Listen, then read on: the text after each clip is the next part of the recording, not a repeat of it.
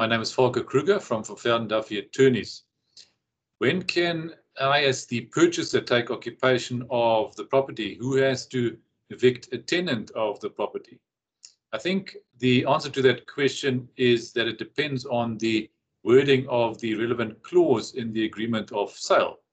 If the agreement of sale, for example, stipulates that the purchaser can take occupation of the property on the 1st of June without saying anything else and without there being any other relevant clauses in the agreement, then I think the seller could probably successfully argue that it is the obligation of the purchaser, the problem of the purchaser, to evict that tenant and even go to court at the cost of the purchaser to have that tenant removed.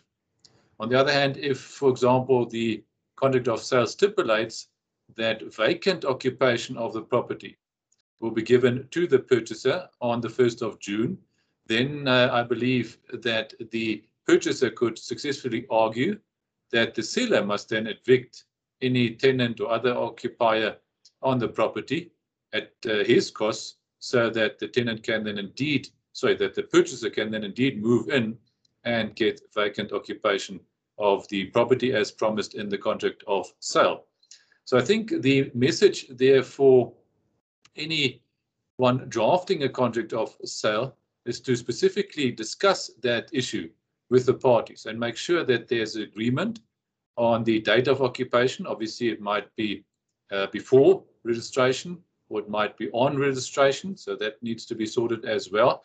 If the purchaser moves in before registration, then obviously you would also have to cater for occupational rental being payable to the seller. And then also, I think it's important to deal with the occupier, if there is one in the property, and stipulate whose obligation it is to evict that occupier should he refuse to move. Of course, in many cases, if there's a contract of lease and there's a tenant and the purchaser buys the property as an investment, he would be happy to just carry on with the contract of lease with the tenant, and the contract of lease would then be ceded from the seller to the purchaser together with the transfer of the property. So that might also be the scenario. So once again, I think it's important to deal with those issues specifically in the agreement and in the negotiations.